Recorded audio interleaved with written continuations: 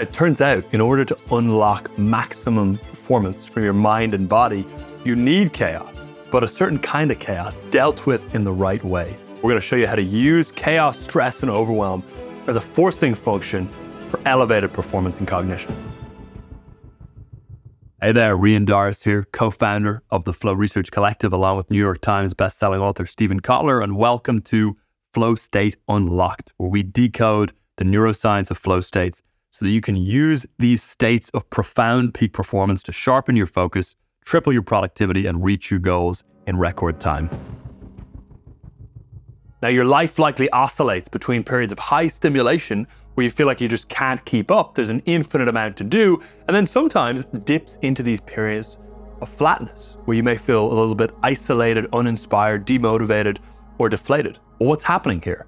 And how do you stay in the sweet spot all the way through? As a teenager, pioneering psychologist Mihai Csikszentmihalyi and his family fled communist Hungary in 1949, making a harrowing journey across Europe before settling in the United States. The turmoil of war left a mark on Mihai. He decided he would study psychology. At the time, psychology focused more on treating dysfunction than optimizing human potential. Csikszentmihalyi felt driven to pioneer a more positive approach. The future direction of his field rested on the answer to a critical question: what makes life worth living? So Csikszentmihalyi spearheaded one of the largest psychological surveys at the time, interviewing a diverse range of individuals from Navajo sheep herders to factory workers to musicians and athletes.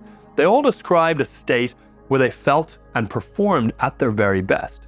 Csikszentmihalyi then termed this state flow, where every action, movement, and thought follows inevitably from the previous one. Your whole being is involved and you're using your skills to the absolute utmost. Csikszentmihalyi discovered that flow didn't happen randomly. Rather, it had triggers that caused it to emerge reliably. There's a reason action sports like skiing and rock climbing have a reputation for driving people into flow state.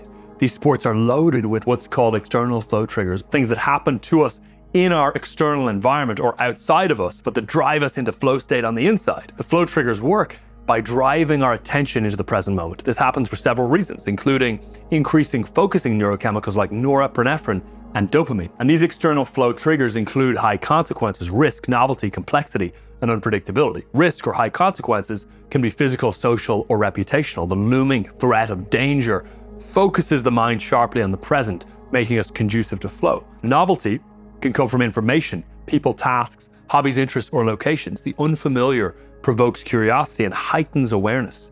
Complexity can be in the environment or intellectual, professional, or interpersonal. The mental challenges engage your full cognitive capacity. Same with unpredictability. The inability to anticipate events demands complete singular concentration. Now let's contrast these flow triggers with something called VUCA. In the business world, VUCA, like a disease, is spreading like wildfire. VUCA refers to volatility, uncertainty, complexity, and ambiguity. You know how this goes. You spend weeks preparing a big presentation only for the CEO to change directions last minute based on some new competitive data. There goes all that work down the drain thanks to volatility. Or when IT upgrades the company's servers and suddenly the CRM crashes, your sales forecasts are thrown into disarray by the uncertainty. Or ever tried to get alignment between engineering and marketing on a product deadline? Defining requirements gets endlessly complex between technical needs and promotional cycles. And how many times have you left a meeting more confused because of ambiguous, vague, or outright contradictory direction from leadership? Well, it's no wonder that VUCA is often referred to as a negative thing or as something that we've got to battle. You've probably heard it many times before. You've got to find out how to tolerate VUCA because the world is accelerating so fast, workplaces are changing, and levels of volatility, uncertainty, complexity, ambiguity are making things increasingly difficult and overwhelming, and it's hard to keep pace. But is VUCA as bad as it's cracked out to be? Well, here's the crazy thing. Volatility means rapidly changing conditions, right? This sounds a whole lot like the external flow trigger, unpredictability. Both can drive your focus into the present. Then there's uncertainty, which is similar to the flow trigger, risk, and high consequences. Complexity maps precisely to the external flow trigger of the same name, and ambiguity shares similarities with the flow trigger, novelty, which heightens our perception. That means that the symptoms of the VUCA disease are nearly identical to the neurochemical triggers for flow state. The question is, why would VUCA drive overwhelm in one instance, but drive flow in another? How could these things that journalists and professionals purport to be the primary drivers of overwhelm in the 21st century workplace be some of the biggest drivers of peak performance and flow state? Well, the reason is mismanaged arousal. VUCA overwhelms people when their overall arousal is mismanaged. If your immune system is high and you can do cold exposure, your immune system does even better. If your immune system is sick or low and you do cold exposure, it pushes you over the edge and you get sick. VUCA is similar. If your arousal is managed, it takes you to the next level. If it's mismanaged, VUCA tips you over the edge like the ice bath. How is this possible? You see, one of the most powerful flow triggers is what's called the challenge skills balance, which is so vital for driving us into flow state that it's often considered a precondition for flow, sitting above all the other triggers. It's the meta trigger that mediates all of these external flow triggers and VUCA. To experience flow, the challenge of a task should be neither too high nor too low relative to an individual's skill level. If the challenge is too high, it can lead to anxiety and frustration, while if it's too low, it can result in boredom and apathy.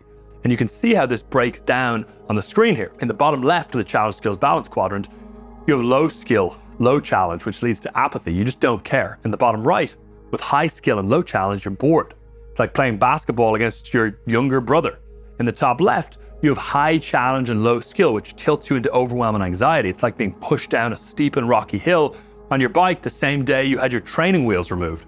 And in the top right quadrant, you have high skill and high challenge, the sweet spot for flow to emerge. Now, the challenge skill balance mediates your arousal level on a micro scale specific to the task at hand, but on a macro level, there's what's called the Yerkes-Dodson law, which accounts for your overall arousal level across your life more broadly. And this law posits that performance increases with physiological or mental arousal, but only up to a point. When levels of arousal become too high, performance decreases. You can think of the Yerkes-Dodson law as the macro challenge skills balance, which means overwhelm isn't caused by a specific task, rather it's a function of the macro challenge skills balance of your life, your overall arousal level. And here's the key. If your capacity is properly managed, extra VUCA will drive you into flow and level up performance because it's so similar to the external flow triggers. That means with proper arousal management, you can turn what's overwhelming for most, for the average knowledge worker, into something that propels you as a workplace Olympian toward achieving your professional goals faster, under more pressure, chaos, complexity, and VUCA. Now, have you ever seen Silicon Valley in person? When I first went to Silicon Valley, I could not believe it. I was expecting endless skyscrapers, hovering trains, and tons of people everywhere.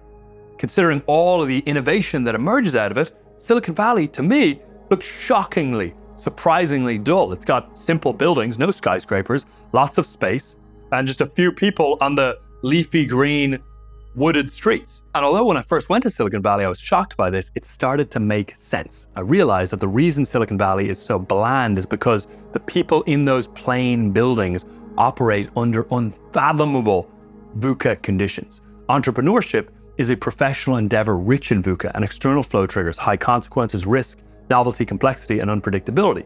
How do entrepreneurs tolerate this level of VUCA? Well, it's simple. The best entrepreneurs are relentless about decreasing arousal in other areas of life. And this is the first step toward using VUCA to drive flow. Imagine life as a poker game. Your overall arousal level can be thought of as a stack of VUCA chips. The size of your stack is fixed. You only get so many chips per day.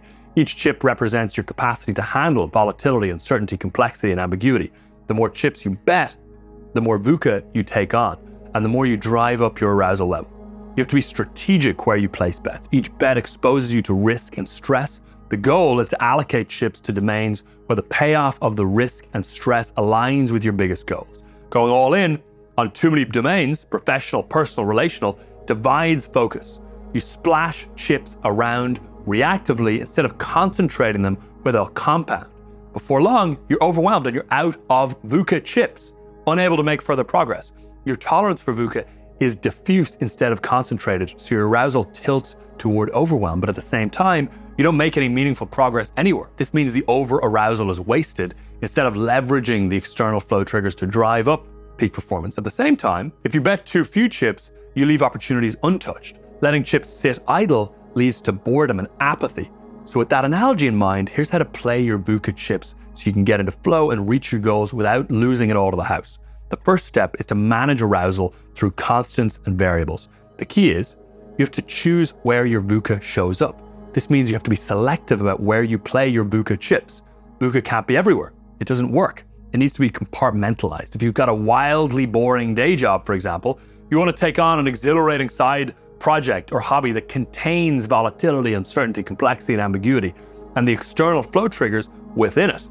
But if you've got an incredibly complex day job or a big business goal that you're pursuing or a business you're trying to get off the ground, then you want to keep the rest of your life free from VUCA conditions. The ideal for peak performance and flow, if you have big professional goals, is to keep your personal VUCA low so that your professional VUCA can be high as you pursue those big goals. Minimize VUCA with your friends, family, finances, health, hobbies.